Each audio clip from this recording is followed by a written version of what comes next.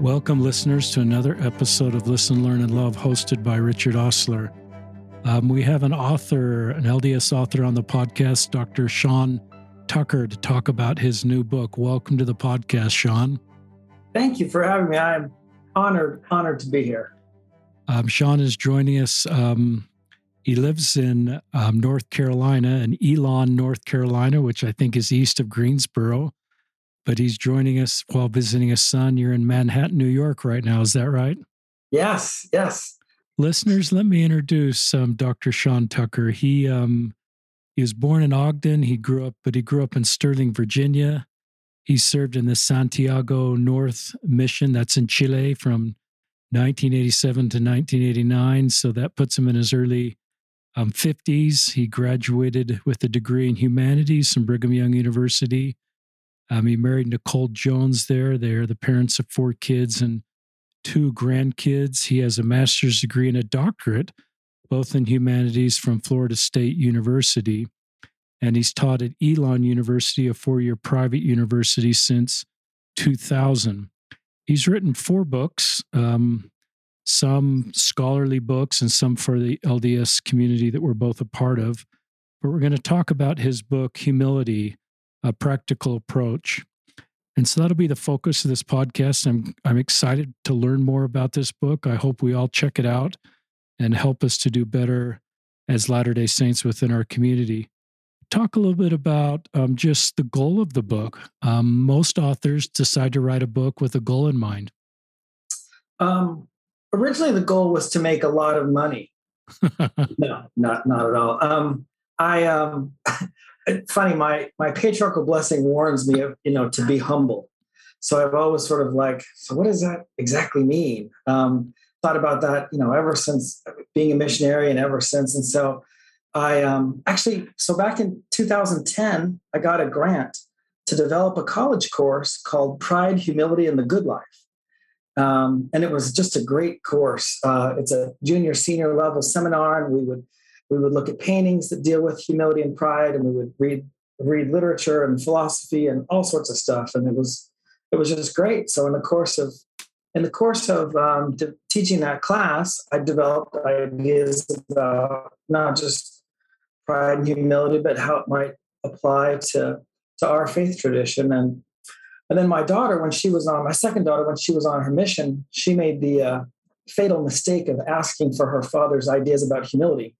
9 letters later, I had sort of mapped out what I thought humility is. So that sort of became the basis of this book. And what I really hope for the book is that I hope that it provides just practical, down-to-earth insights into what humility is and how we can develop it. I like books about humility.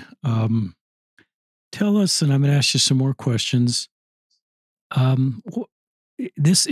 think this is a book individually that I should read and could read, and I assume it helps me look inward to see things that I perhaps need to change to be more humble and thoughtful. As we all do that collectively within the LDS community and with other communities, what's the benefit to us as a faith to be more humble? One of them is that I think that with humility comes a lot of peace.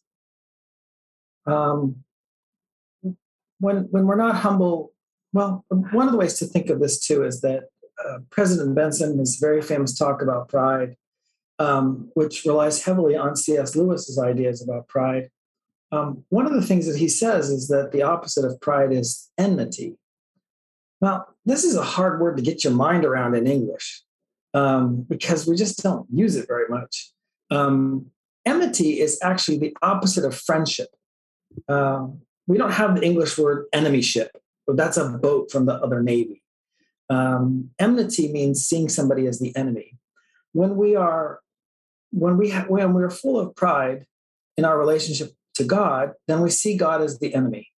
Instead of seeing God as a partner, instead of seeing God as someone who, in spite of all the difficulties, really wants what's best for us, we see God as the enemy. When in our relationships, this also happens. When we see other people as the enemy, that is pride.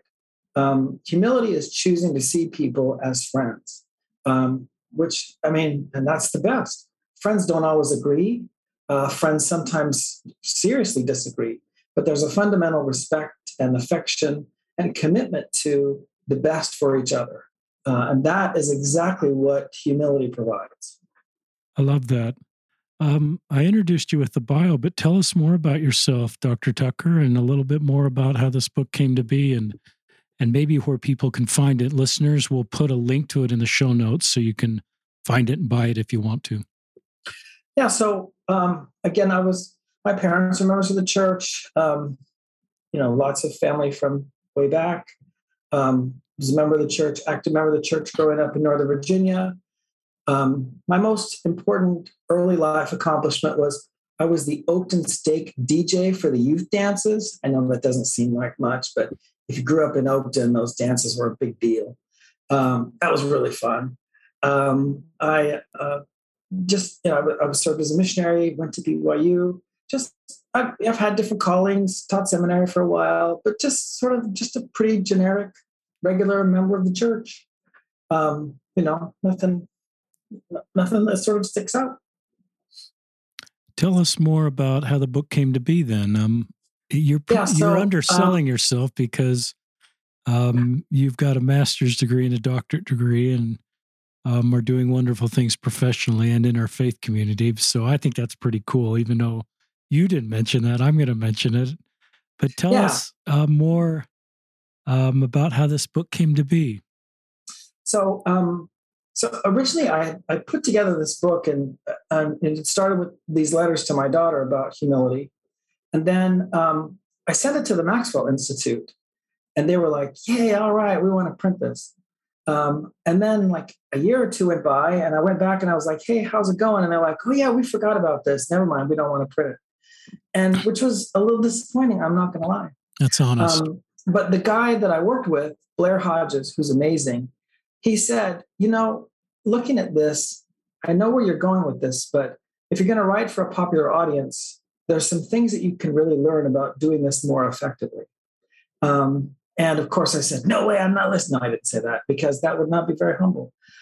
He had a lot of great insights and really his advice was pivotal. Because then I went back and I really studied how to write books for a popular audience as opposed to an academic audience. And it was quite the learning curve for me. So I wrote this for this audience. I sent it to the Maxwell Institute and they were like, "Yeah, we still don't want to publish it." But they said, "Hey, you might want to try Deseret Book. This sort of sounds like it's down their alley." And so they were gracious enough to connect me with people there. And they said, "Yeah, no, we don't want to publish it." And then the gracious, wonderful people at By Common Consent Press, they looked it over and they said, "We would absolutely want to publish it." So I was very excited and it's really been a great experience working with them.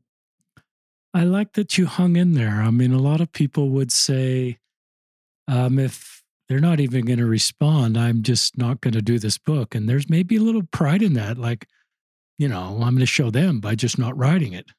But I know Blair Hodges, terrific guy. And I love and I think this is good for younger listeners to just recognize that this wasn't linear for you to get this book produced. And it's took, and you were kind of turned down and you're like professionally have a lot of street cred, but then to be turned down by a couple publishers and our friends at By Common Consent, I always get those, I always add the wrong vowel, BCC, saw the value in it and they've produced wonderful content. So I'm grateful that they published it.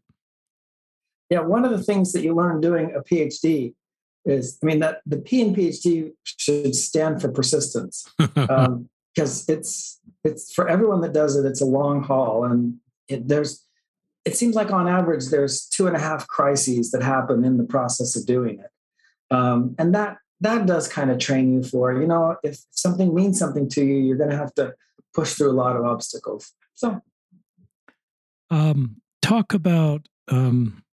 And again, listeners, the book is called Humanity, A Practical Approach. What are some of the common LDS misunderstandings about humility? So I think one of the most common misunderstandings, and after I say this, it's going to be really obvious, one of the most common misunderstandings is that there's a huge difference between humility in one's relationship with God versus humility in one's relationship with other human beings. And again, that just sort of sounds, well, of course. I mean, you're humble towards God in ways that are much more absolute and full. We should never be humble towards another human being the same way that we are towards God. But the problem is because we use the same term, then we end up saying, well, am I being humble in my relationship with my wife? Am I being humble in my relationship with these other people, with my bishop? And the problem is the same humility that we think of is all the same, whether it's with God or with these other human beings. And so I think that there's a huge difference in those. It's almost like the concept of faith. I mean, we always say, it's faith in the Lord Jesus Christ that saves us.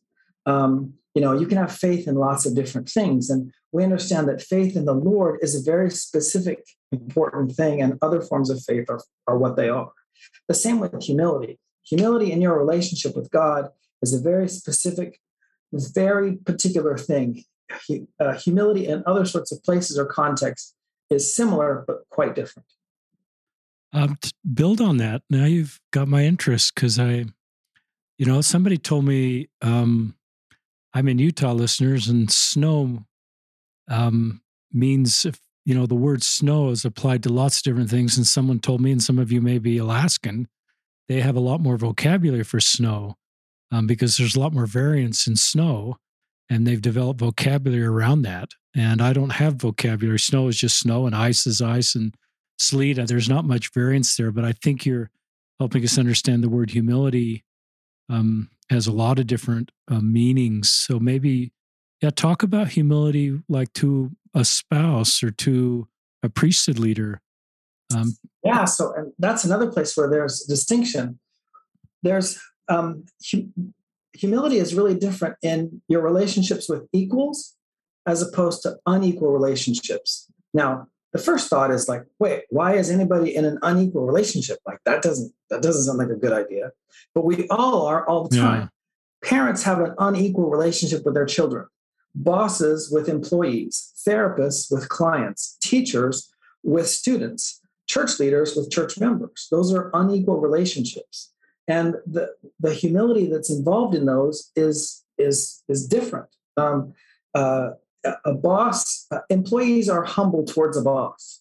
Again, it doesn't mean that you just do whatever a boss says, but the same thing goes for a parent or a church leader or a therapist. Any of these people, they're there to help you out, but they help you by you paying attention, being committed, listening and attending to what it is that they tell you to do, right? And that's how that goes.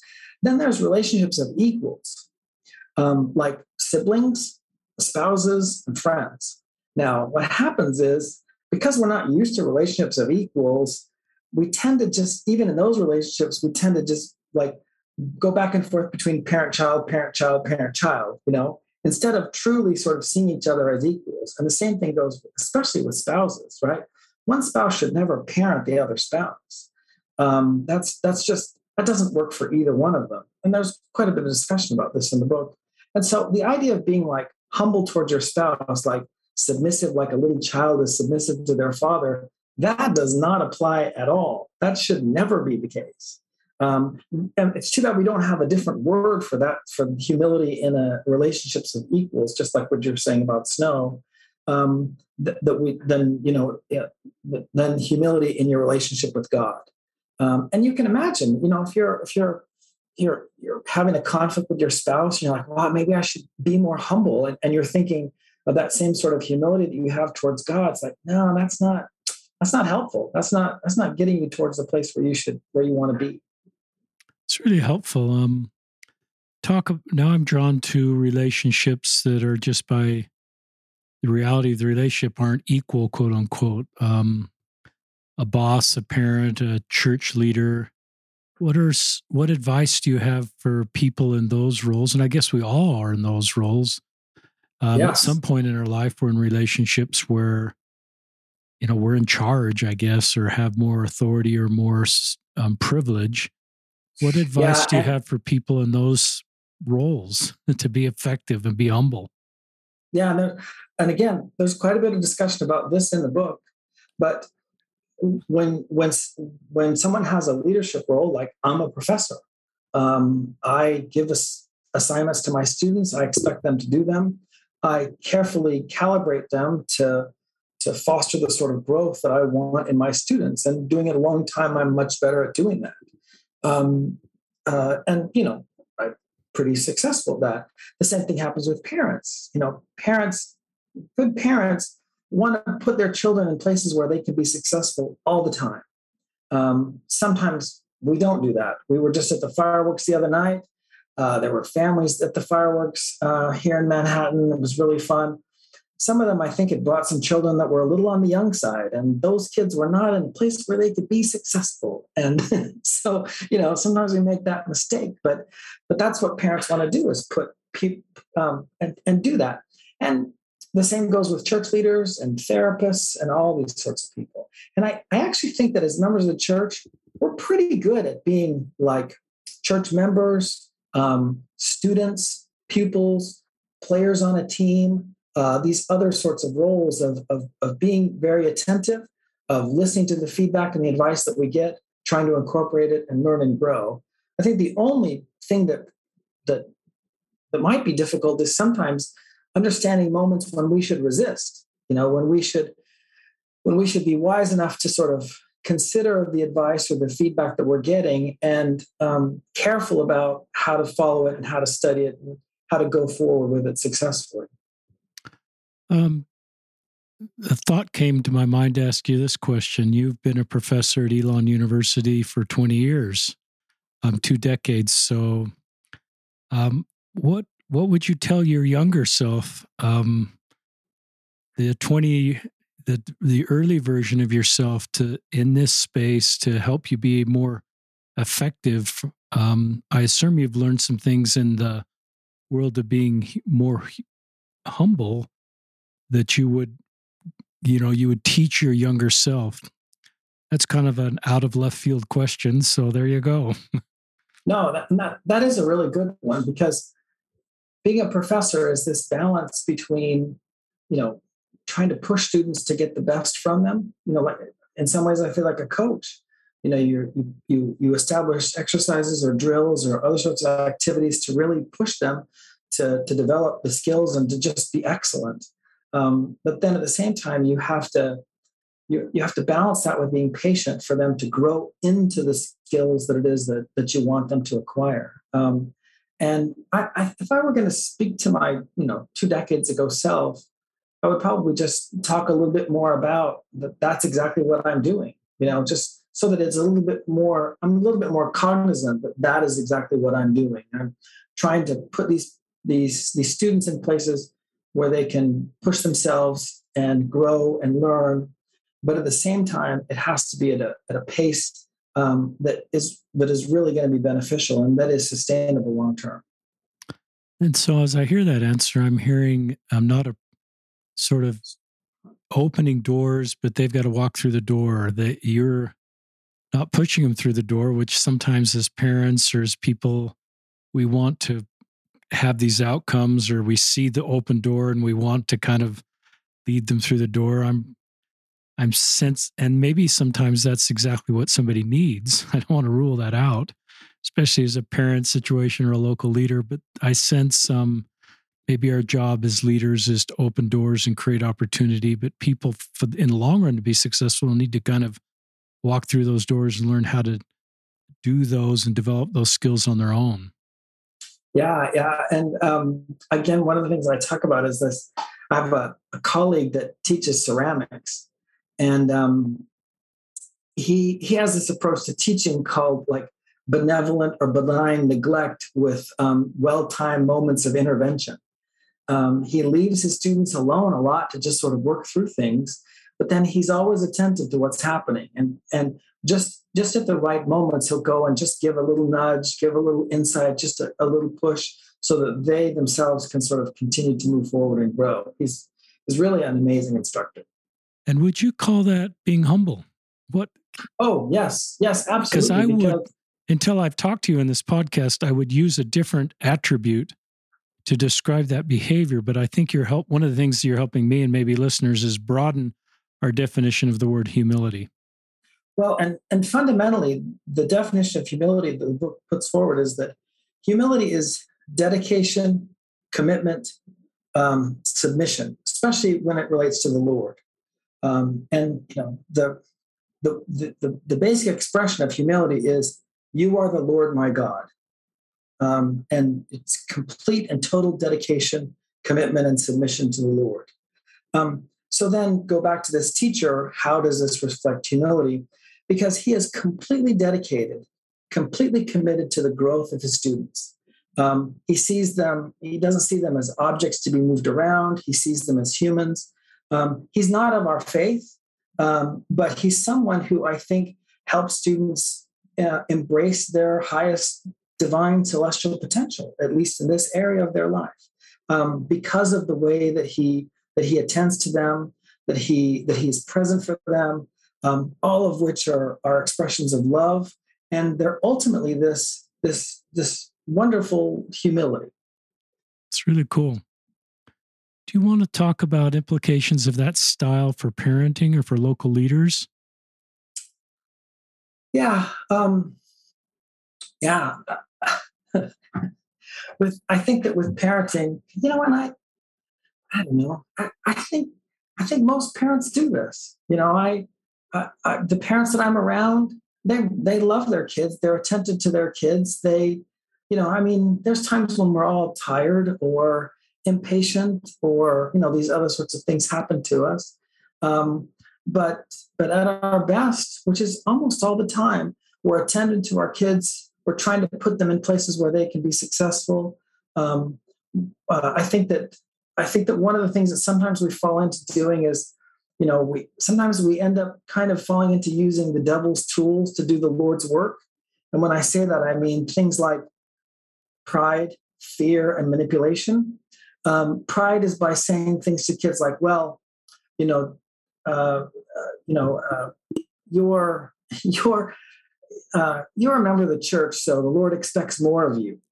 Well, that is just flattery. That's just pride. And it just sort of encourages children to be like, well, I'm better than the rest of you people. That's why I have to keep the commandments.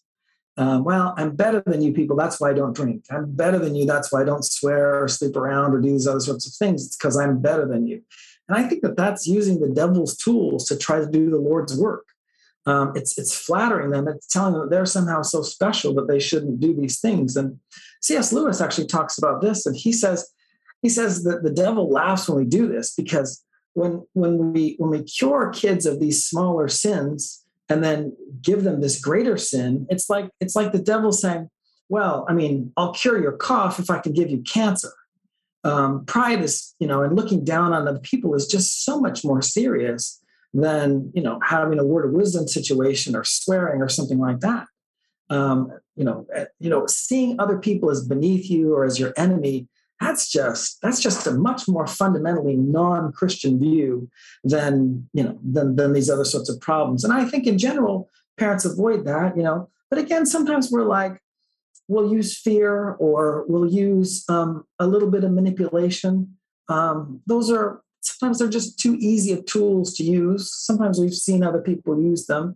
But I think that in general, we don't. We want them to feel free. We want them to embrace the blessings of the gospel and make covenants all on their own and be self-supporting and sustainable and do things because of their relationship with God. And we work all through their lifetime to make them increasingly more independent.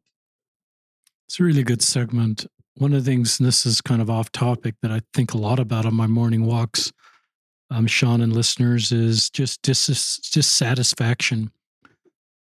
Excuse me. What I mean by that is people that step away from the church. And I used to kind of think, listeners, that if we could get people to the temple and on their mission, it was kind of a done deal that they would stay in the church for the rest of their life. And there's great programs and great support system to get a lot of youth to those key milestones in their life, which I love, the temple and serving a mission, but being connected with the YSAs, and just so many that I talk to, that post-mission 20s and early 30s group is a group that I don't know the numbers, but it seems like we're losing more of those. And I wonder if some of it's kind of unforced errors, some of the perhaps not major manipulative things, but minor manipulative things that that share, that make us feel special or elevate us above other people, that kind of fall apart a little bit as YSAs age up and see good in other religions, see good in other people.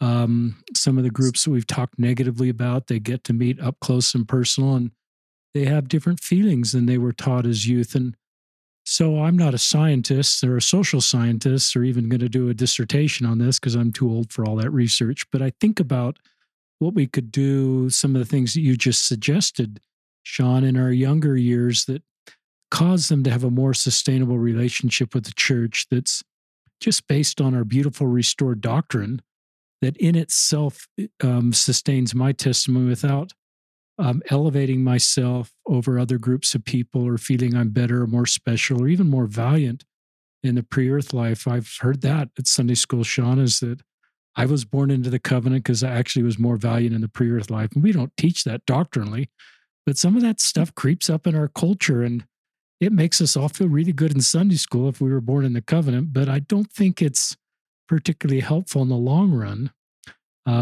to maintain just this humility you're talking about. So I don't know if you got any thoughts on that, or want to, or we can just kind of move on. I think that's a very serious, ugly thing when we do it, and we do it in the church all the time.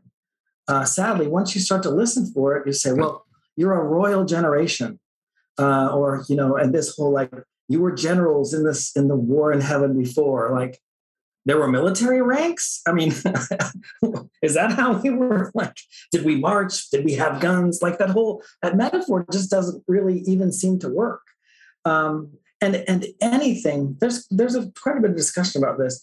Anytime that people say, well, you are special, you should hear the footsteps of fear and manipulation, behind those sorts of statements. And I feel really fortunate that when I was growing up, I had a lot of doubts, and I think that I know that my parents knew that, but they loved me enough to leave me alone. I felt very strongly that my parents, they prayed for me every night, they wept for me, that they wanted the best for me, but they felt that what was best for me was to just leave me to work things out myself.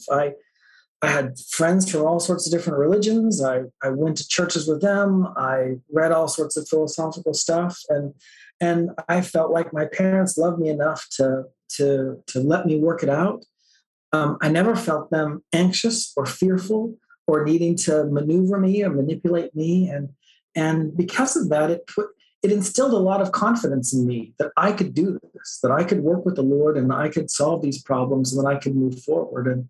And so then, when I was a missionary and later on, as I've encountered so many different people, it comes as no surprise that the Lord is active in everybody's life, and just as active in anybody's life as any member of the church. And it's very reassuring for me to know how much God loves each and every one of the parents of the children of our heavenly parents, and that those parents are actively involved in everybody's life, and that I am not special. I'm unique. I have unique things to do, but I'm not special.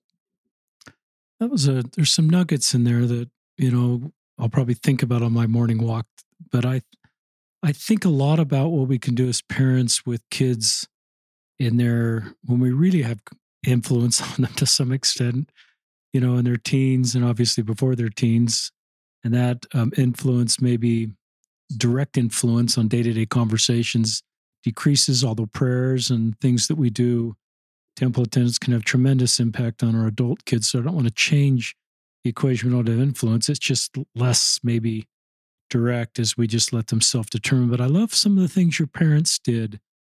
And I think sometimes, in our efforts to keep our kids in the church, that may work, but I worry we don't build some of the skills that your parents built into you during that time frame that have helped you navigate seeing good in other religions, the complexity of own religion in a more sustainable way. And everybody's personality and parenting style is different. So I don't want to create the feeling there's one correlate way to do this, but I think parents should act on impressions they feel.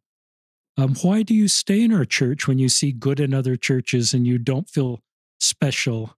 You're a committed member of the church. So some listeners may say, well, some may feel, people in other churches aren't happy and God's not working through them. And I'm only going to be happy in this faith and God's only to talk to me. So why are you in this faith?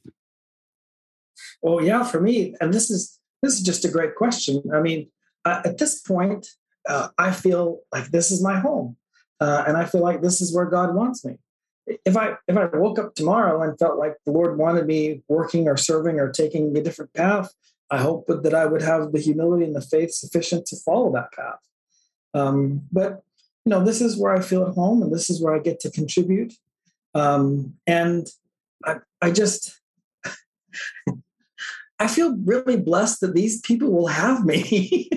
I mean, I don't know. I'm kind of weirdo. I got a weird sense of humor, and I love my North Carolina ward because it's just a huge variety of people, and they welcome me, and I feel at home there, and I'm really grateful for the people that I get to minister to and that I get to work with, and I just feel like this is where the Lord wants me. And again, that's where I'm at. I love the doctrine. I have a testimony of all the teachings. I love all that stuff. Fundamentally, it's just, I feel like this is where the Lord wants me. So it's a great answer. So thank you for that. And a lot of our listeners perhaps are trying to figure out an authentic way to stay in our church as they're working through complicated things. So your example is helpful.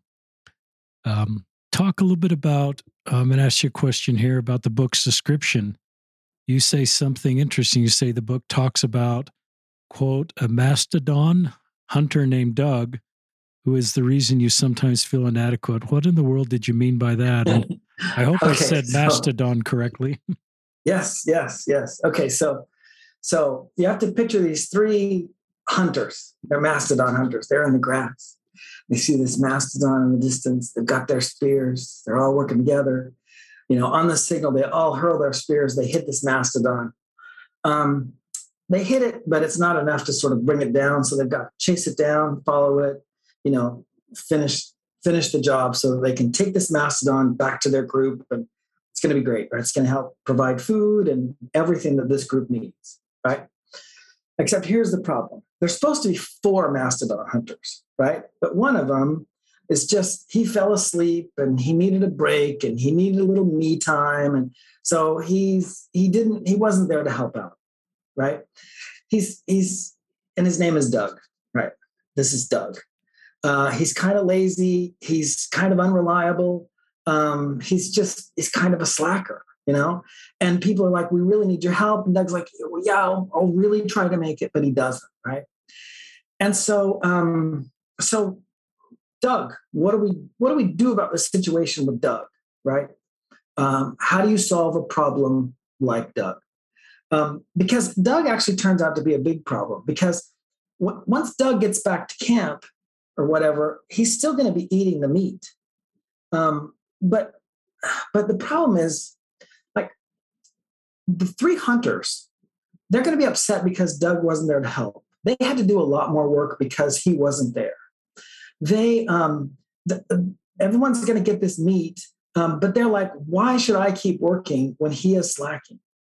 And it really sort of brings the group down. Another example of this is, like, especially with my college kids, if I ever want them to really hate me, I have them do group projects. Especially if I assign the groups at random, students just hate this. And the reason for that is because of the Dougs in the group. The people in the group who just don't do their part, right? Who don't really contribute like they're supposed to. Because this gives extra work to other people, but it's also really discouraging. it just, nobody in the group wants to work hard. And actually, if my students did group work, the learning outcomes can be much stronger having a bunch of people work together than just as individuals. The same with this hunting a mastodon. No individual could kill a mastodon and drag it back. It takes a group. But you really need this group to all work together. And the Dougs of the group are really a problem. They're a problem because they can bring down the morale of the whole group. They take without contributing. And again, if you get enough of these, it can make the group fall apart. It can make it so it's at least not as effective, and it ultimately threatens the group itself, right? So this is a big problem. The technical term for this is the free rider problem, right? It's a real phenomenon, but we'll just call it the Doug dilemma. So there's two solutions to the Doug dilemma. You could kill him. Now, I know that doesn't sound like a great solution right off, right? There's a whole moral ambiguity, right? But if you kill Doug, you make it clear that the group is not going to stand for that stuff, right? Right off the bat. If you kill Doug, you also you get rid of one more mouth to feed, right? And you make this, again, you make this strong statement. But I think a lot of us are uncomfortable killing Doug, right? Part of the problem is that then once you start to kill Doug, like, when is this going to stop? It's all sorts of stuff, right? So we'll take killing Doug off the list. But those three hunters, when they're coming back with this mastodon, what is it that they're going to do? They're going to talk trash about Doug the whole way back, right? Because they're frustrated, they're angry, they're tired. They did all this work because Doug refused to do his part. And once they get back to camp, what are they going to do? They're going to make sure everybody knows that they did all this work and that Doug wasn't there. They're essentially going to gossip about Doug. Now, this seems like a terrible idea, but gossip is actually pretty darn effective, right? Doug is going to get the message pretty quickly that what he did is not up to snuff with the group, right? And he's not going to get the best portions of meat. He's not going to, if he does sort of marry, he's not going to get the best high status mate or anything like that. Like, all this is going to happen as a consequence of this stuff. Gossip is very effective in sanctioning this. The other thing is that, let's say they start to gossip about Doug, and Doug realizes, wow, this is a problem. And what if Doug changes his ways, right? Doubles his efforts. Well, then suddenly this gossip did a great thing, because now Doug is working and contributing. Now everybody's learned this great lesson about how everybody should contribute, right? Now everybody's pitched in even more, and gossip was the thing that did that, right? And it seems terrible, right? So on the other side of Doug, you have people that are really effective in the group. We'll call those people Beverleys. The Beverleys work really hard, and they have a reputation for working hard, for contributing, for doing a lot of stuff. And there's also going to be gossip about Beverleys, but it's going to be positive gossip, right? So now you've got this group, and they're talking trash about the people that are doing poorly. They're saying really positive things to one another about the people that work hard. They're going to teach their children these lessons. Oh, be like Beverly, don't be like Doug. Like, this is what's going to be part of the group, right? But there's more to this. Now you've got everybody judging the Dougs and everybody judging the Beverleys. You've also got the Dougs judging themselves, hopefully, and the Beverleys judging themselves, hopefully. And now you have this group where everybody is judging everybody, including themselves, and everybody is comparing themselves with everybody else, right? Which, again, just sounds horrible, right? But the question is, how do you solve the Doug dilemma? What other way is there to solve that free rider problem, right? How do you make it so the Dougs all participate, all do their part, right? So this is this group, and this is this thing. Well, see, here's what happens. Society is a big group, like the Doug group, right? Your ward is a big group. Your family is a big group. These are all groups, and they all deal with the same free rider problem, right? Every ward, that's the same thing, is everybody can contribute. Who's contributing? How are they contributing? We look at this all the time. We're constantly vigilant about this, right? And again, in some ways, it looks like the natural man comparing, judging, gossiping all around. But there's a good reason for this. It's because society needs to solve this problem. And that problem is the free rider problem. And if we're forgetting how important that is, remember those group projects. We can't afford to have too many people not doing their part, because now you're not just your group project in your class falls apart, but society falls apart, and families fall apart, and wards fall apart, right? So this is a big situation, and it has to be dealt with, right? And gossiping is still better than killing.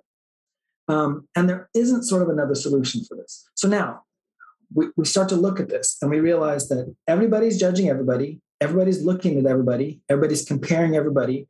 And everybody has this internalized standard, right? But, and some people are going to feel like they don't add up. Like they're going to judge themselves and compare themselves, and they're going to feel inadequate. And they're going to feel all this stuff. And that's exactly what we have. That's exactly what we have in society. Everybody from time to time feels like they don't measure up, like they're inadequate. Or they feel other sorts of things. They feel jealous of this person, or they feel envious of this person, or they feel superior to this person. And we have all of these problems that are there, right? And so we have this, that's the Doug dilemma, right? It's the free rider problem. And that's how it brings us to the place where we're at.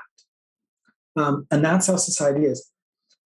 In other words, this feeling that we're inadequate, this comparing and judging, it is built into the way society is, and there's no way around it.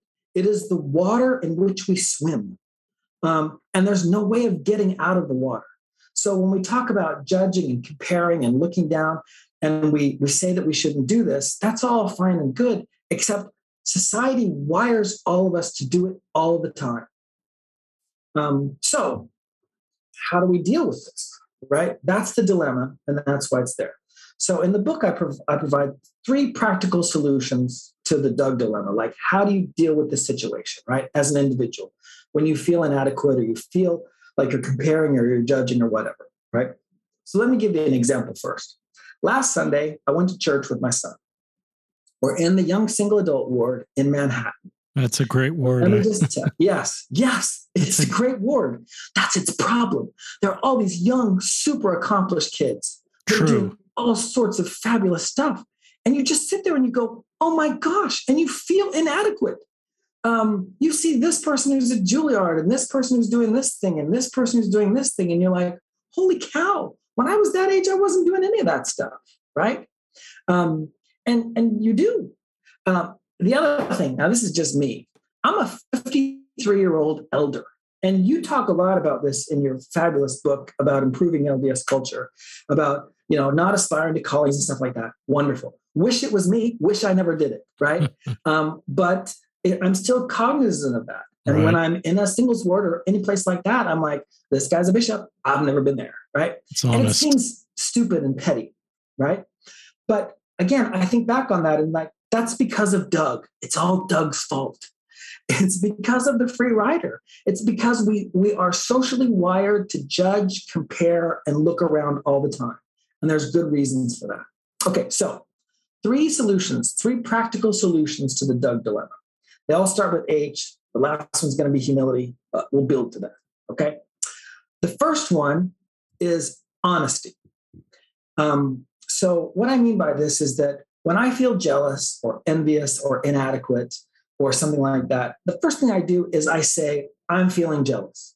I recognize this thing. I give it a name and I put it right out there in front of me, right? And I recognize that this is what's going on. And I got to tell you, just doing that is super helpful because it takes this amorphous, cloudy fog and it substantiates it into something concrete that I can look at and see. And then I'm not caught up in the thing. Then I can actually look at the thing and I can say, oh, I'm feeling jealous. Oh, I'm feeling this. And then I can say to myself, why is this? It's because of Doug. It's because of the free rider problem. It's because society needs me to look at other people and to compare, right? And I wish I didn't, but I'm actually wired to do that, and it has an important social function. So the first thing I do is I'm honest with myself. This is what I'm experiencing. And I think about those feelings. The other reason for being honest about it is that these feelings of jealousy are sort of like a bomb, right? And if you just pretend the bomb's not there, then it's just going to go off whenever, right? But if you actually take time and examine, this is why I'm feeling this way. It's a consequence of the free rider problem. It's because socially I'm wired to do this. Then I can look at the bomb and I can dismantle it. I know which wires to pull, which one to tug, and which one to do this to. So then it isn't a bomb that can just sort of blow up, right? Honestly, just assessing and being clear about my feelings are very helpful. It's much better than just walking around, I won't compare, I won't compare, I won't compare, I will not judge, I will not judge, judge not. Like that doesn't do me any good. Just being honest about why I'm doing it. The second practical solution after honesty also starts with H. This comes from C.S. Lewis. In his Screwtape Letters, he has this demon, and the demon says to the other demon, listen, if somebody starts to be humble, then just point out that they're being humble, right? And, point this out. But then the demon says, but don't do this too often, or they'll just laugh at themselves and go to sleep. And so the second solution is humor, laughing at yourself, right? So I'm sitting here in church on Sunday. I'm looking at all these accomplished kids. I'm feeling jealous of them. And I'm like, I'm a 53-year-old guy feeling jealous of 20-somethings. That is laughable. That is really laughable. And just the act of laughing at it also sort of puts it in its place, right? Like the demon had said, don't do this too often or they'll just laugh at you and go to sleep, right? Then it takes all the sting out of it, takes all the barb out of it, right? I'll see someone at a bishopric and I'm like, good for you. Glad the Lord's doing that for you. Actually, maybe I've just dodged this bullet. There's no shame in this, right? All right, let's work for me. And so I just laugh. Humor. Just the second thing is just laughing at the situation, right? And the third thing, which is humility.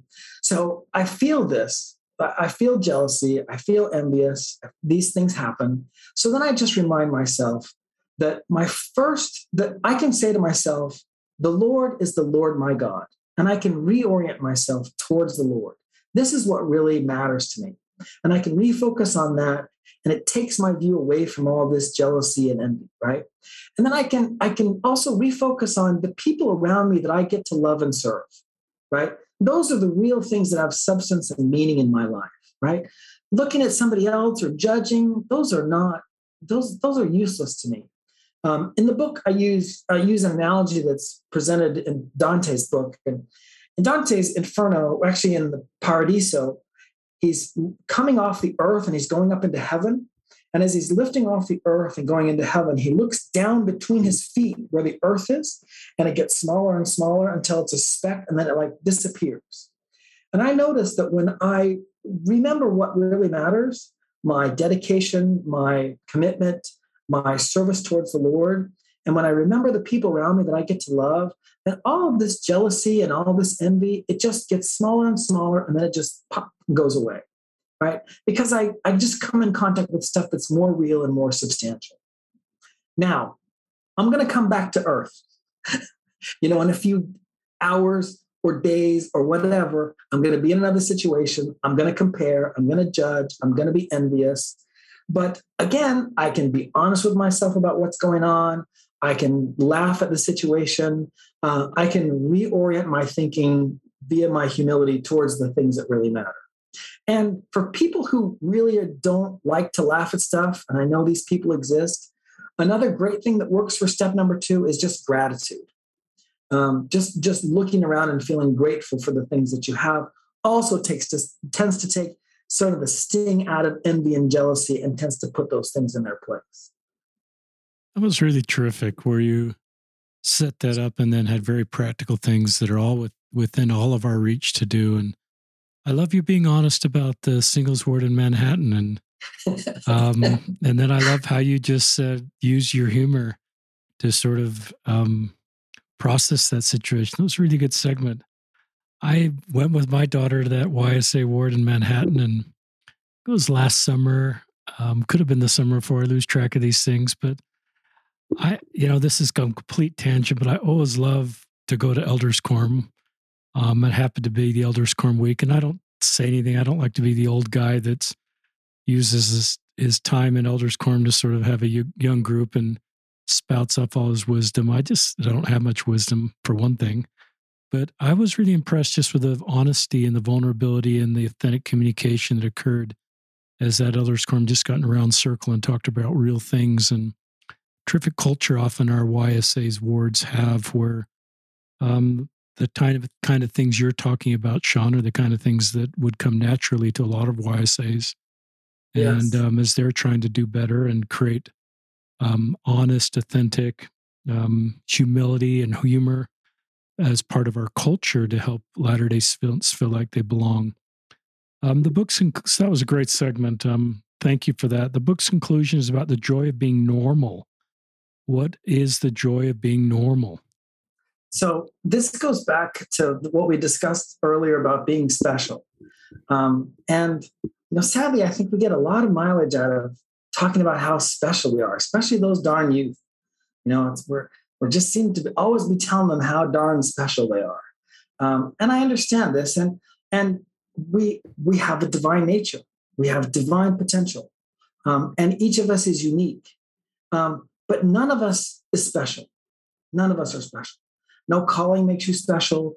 No membership in the church makes you special. No degree, no family status. Nothing makes you special.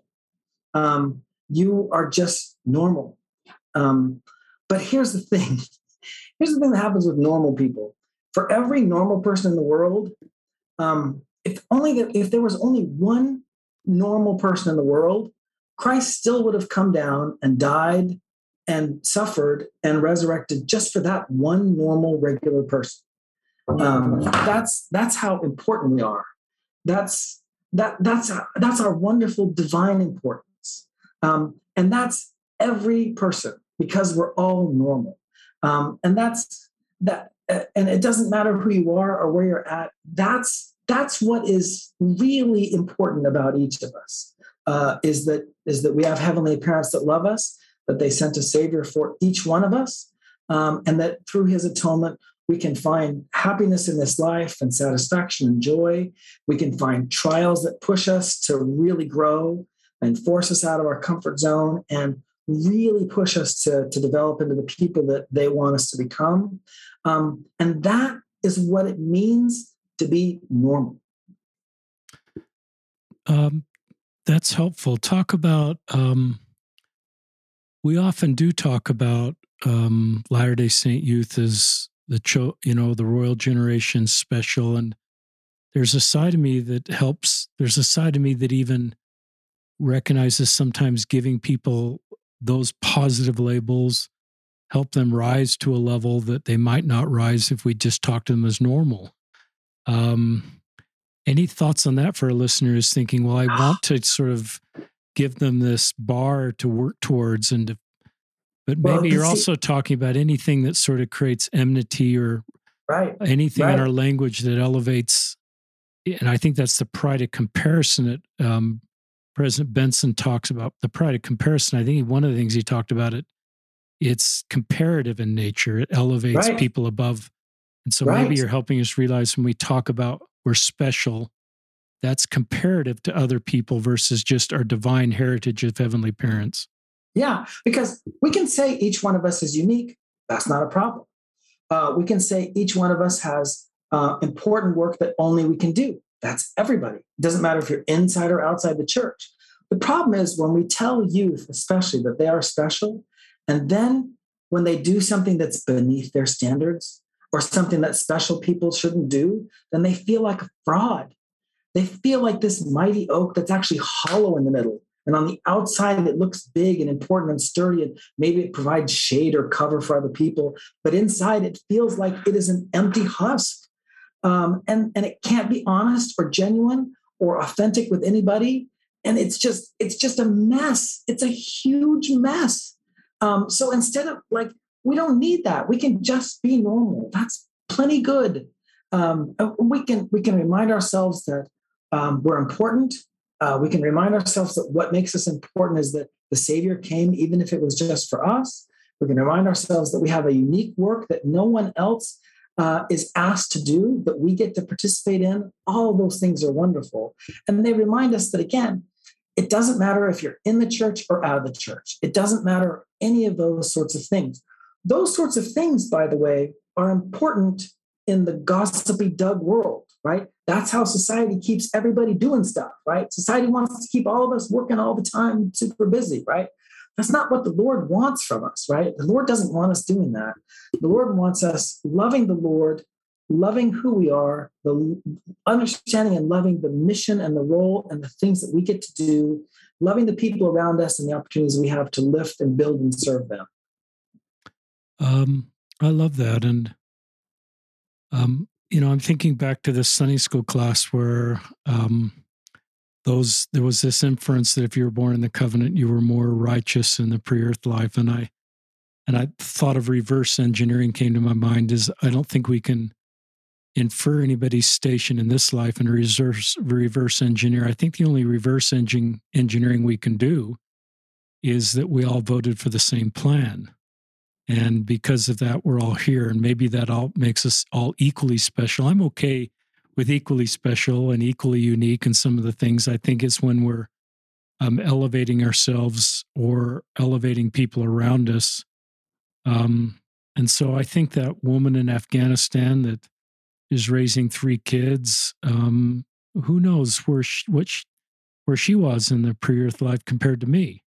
I was born in the covenant, and and we could go down the road of differences, but I think I'm equally as normal as she is and fulfilling God's mission equally, I would hope, and would stand accountable for God equal, hopefully, in just the way we served and what we did in our circle of influence. And I like that. I don't like things. Steve Young wrote a book, listeners, called The Law of Love. It's a Desert Book, and I sort of involved in that book. But he does talk like you, Sean, when he talks about we want to feel special. And there's probably an inherent human need to feel special. But his point, if it lifts us above other people or causes us to feel we're better, then there's enmity there. It's not consistent with the Christ-like attributes that we're supposed to develop, even though it's a natural feeling and we feed that. I think to your point, sometimes as parents, is in our culture, and how that may not be helpful in the long run for people and developing self-worth. And you referenced this chapter, listeners, in the book I wrote about improving Latter-day Saint culture. I talked about chapter 2 is measuring our progress in life by coming to Christ, not by callings. It was the most vulnerable chapter I've ever written because I just talked about how I recognize I got hardwired to measure my worth by church calling, something outside of my control. And there was so much conversation around this subject growing up that's the way I saw develop worth in older men. Role models in my life was not their Christ-like attributes that we talked about in Preach My Gospel, chapter 6, but their callings. And it didn't mean to take away from anybody that has a major calling, but it's meant to develop self-worth on things we control. And you were honest to say you're an elder and you've never been in a bishopric, which I think would make you a high priest. And respect for you being honest, but that's part of our culture that I think we can improve. And I like doing things, Sean, we can do to improve our culture that just perhaps helps it so that we can create Zion and help everybody feel like they belong and they don't feel marginalized in some of this language, or it's not sustainable as they have more of a worldview, and some of the things that we've taught culturally don't really hold up to the realities of their experiences, and it causes them to question other things, and dominoes start to fall, and they wonder if they belong in the church or if it fits with their value system. More thoughts that come to your mind? Yeah, just to kind of circle this back to the Doug dilemma. Good. The fact that we do go to church and we judge people based on their calling, and we compare people based on where they're from or what they do, or we do all this based on what their knowledge is or other things like that. That makes a lot of sense. I mean, it's part of gossip. It's part of the way we want the ward to function. And gossiping is part of the way that we encourage everybody to do stuff, and it's an ugly way, granted. It's a natural man way, using King Benjamin's idea of the natural man that's an enemy to God. It's absolutely that, right? But we don't have to live by that. We can be honest about it and see it for what it is, We can laugh at the times that we fall into this, but then we can be humble and we can recalibrate our thinking so that instead of this comparison, lone and dreary world, natural man judgment and conflict in order to get people to do stuff, we can just focus on the Savior, focus on the unique responsibility and role and opportunity that each of us has, and we can just go forward with faith in doing that. And I think that what happens, this is one of the things that the church provides as an answer to the Doug dilemma. The answer to the Doug dilemma is humility towards God and humility towards each other. Because once we start to do this, then once everybody's focused on the Lord, understands that the place that they have, works to the best of their ability with what it is that they can do, then we don't feel the need to compare as a way to get everybody to do their part, right? And over time, we can slough off this tendency to solve the Doug dilemma with gossip. And we can have another foundation, another way in which we do this. But I'll tell you, so long as we're telling the youth, don't do this because, that's what the non-members do. Don't do this because then this is only going to continue, and it's only going to pollute and clog the environment that we could have. I like that. I think of one of my favorite institute teachers as you're speaking, S. Michael Wilcox. He's been on Faith Matters, and my wife heard him first talk about the compass concept, and this is like an old mechanical compass with foots. And he talked about, for him, his fixed foot, 1 foot of the compass that stays steady is in as a member of the church, but his other foot isn't right next to it. It goes way out. And he sees good in other religions, and he wants to learn from other religions. And he has holy envy when he sees things in other religions that he sees good the way they do things. And it doesn't cause him to pick up his fixed foot, but it just enhances his life. And part of it, I think, Sean, is this humility to extend that other foot of his compass way out there and see how other religions maybe do Good Friday a little bit better, Easter, but also recognize our beautiful restored doctrine. And I think there's a humility in that sort of mindset, and maybe a more stable, a more long-term, sustainable approach to our own faith when we can extend that other foot out there and just see good and be humble enough to do that and see good in other traditions and not be triggered by that or not feel a need to feel special by seeing good in other religions and seeing the way other people bring value to the world. So I thought of that a little bit as you were talking about what we can do better. And I think that in addition to that, the degree to which we do reach out, because we understand that the Lord is active in all of these organizations, that the Holy Ghost is inspiring people all over the place, everywhere. The degree to which we don't do that is the degree to which we have fear instead of faith. It's the degree to which we have enmity instead of humility. It's the degree to which we want to hold on to the little thing that we've got, because we think that we have to hold on to it in order to remain special. But the more you try to hold on to that little thing that makes you special, the more you are absolutely going to lose it. I love that. I love fear versus faith. And I think about our doctrine should allow us to do what you're inviting us to do from a doctrine. We should be the best at this as any faith in some ways because of our understanding of the plan of salvation.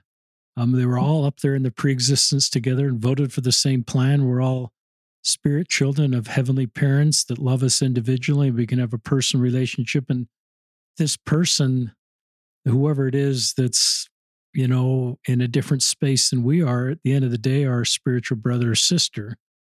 And so if we go to the 30,000 foot view of our doctrine and remind us of that, we should be able to do what you're saying, to live by faith and not by fear, and to see us all as normal in a good way, because we all are equal children of the same heavenly parents and part of the same plan of salvation and sharing this earth life together. So let me say something that's meant to just tease you a little bit and Good. pull just a little bit. That is this. Yeah, we should be the best at doing this because we're special. Very thoughtful. I love that. That's how it keeps getting in. I mean, we are just so convinced how special we are that then when we see something good, we're like, we should be the best at that too. And that's actually your humor too. And I love that you, and I would guess you do that with your students and people around you. And it's a good thing. Yeah. Yeah. And yeah, I think it's another reason to read your book is just to see, kind of look what we can do individually to improve in this space. How can people get your book? We'll put it in the show notes, listeners, but go ahead and tell us where you can get it. So it is published by Common Consent Press. It's available on Amazon. I honestly don't know any other way to do it. I've been thinking about selling it out of the back of my van, but I think you're still going to just be better off through Amazon. So listeners, we'll link to Amazon in the show notes so you can get a copy of this book. And I have another question for you that's more related. It just comes to my mind. You are living in a place you did not grow up in. I don't know if I sat next to you on your plane ride from Chile after your mission and could somehow say you are going to be, you're going to have a couple of graduate degrees and be teaching at Elon University and outside of Greensboro and for 20 years.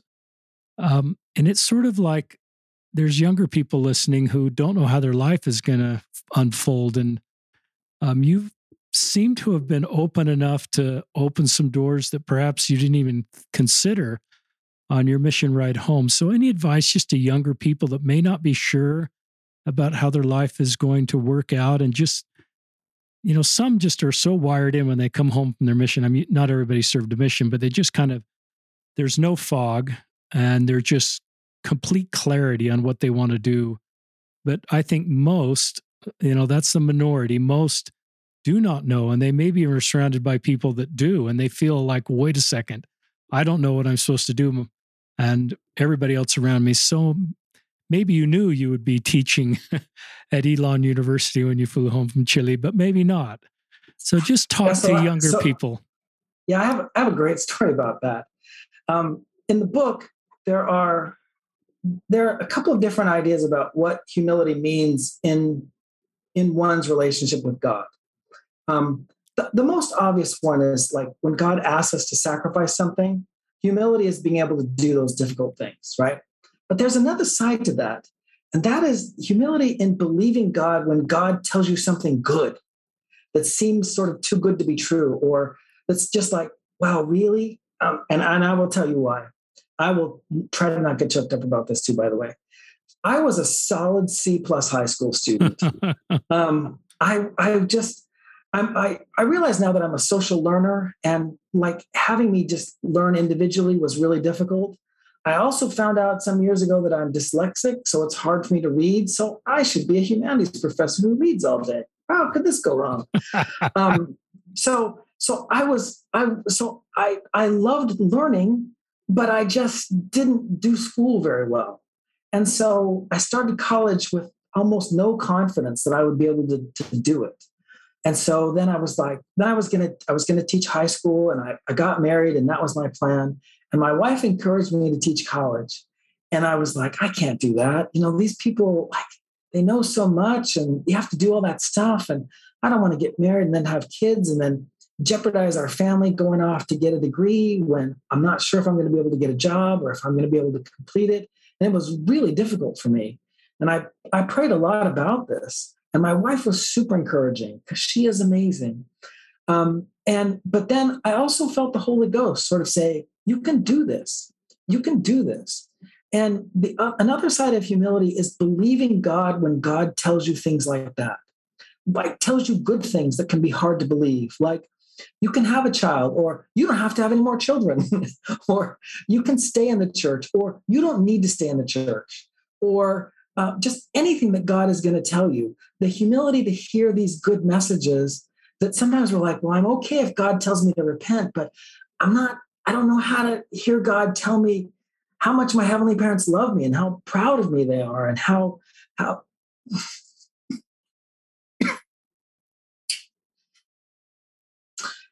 how glad they are about all the great things that I'm doing. It's just it can be hard to hear that message, and it's really important. It's just as important as any other form of humility. And so, if I would have been on the plane, if I would have been on the plane, you would have said that this is where I'd be. I wouldn't have believed you. It's just too good to be true.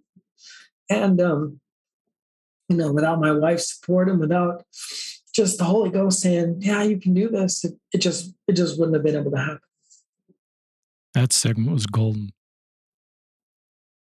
Listeners, I love Elder Bednar's talk about personal revelation. He talks about some people get the light switch and there's just complete clarity about their path, but I think most people have a lot of fog. And he talks about you just take a step in the fog, and often that next step becomes clearer, and you have personal revelation. In Sean's case, he has a wonderful wife, but I love the way you weaved in humility to believe in the personal revelation you're receiving.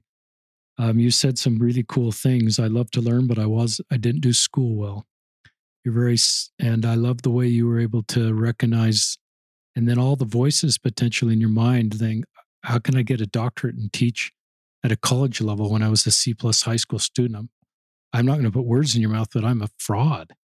What if they only knew? Yeah. And I just love that segment for those of you that are listening, wondering all those people with doctorate degrees and all those. I don't want to elevate one profession versus another. They're all normal, needed. But if you have some feelings about what you'd like to do, and no one else has done that in your family, your friend group, and you have some feelings about that, be humble enough to accept those feelings, to use Sean's language, and be confident enough. Confidence is a sign of humility. It's not looking at others and trying to compare yourself, but just being confident enough. I've always felt as a business owner that ability and motivation were the things I was looking for, but the tiebreaker was motivation. And part of that is just quiet humility, that you're motivated, that you can do this. And I love, back to your school thing, that you became aware that you actually love to learn, but schoolwork, we've got a kid that is a little bit wired like you. He loves to learn, but his schoolwork was the grades that showed up on his report card. And he's found a career that really matches his skill set, and he's thriving in that way. And it's a career path I never imagined for a kid. And so sometimes as parents, we don't know the right path for our kids, and we need to, make sure we're opening doors for them like you did with your students, so that they can receive the personal revelation that they need to walk the road they need to walk. But that was a really golden segment, Sean, just for younger people listening. So thank you. We're at the end of this podcast. Anything you want to add, Sean, that's come to your mind? Yeah. So I finished my PhD. I went back to my high school, went back to one of my favorite teachers. This is back in Sterling, Virginia. Yeah, back in Sterling, Virginia. Went back to one of my teachers, told her I got a PhD. She looked at me like, they must just be giving them out now. So it was, I don't know, it was really funny. So it's been a pleasure to be on this podcast. I mean, my daughters are so excited I'm on this podcast because they listen to what you do, and it's just such wonderful, important work. And just to be able to contribute just my little bit it means a lot to me.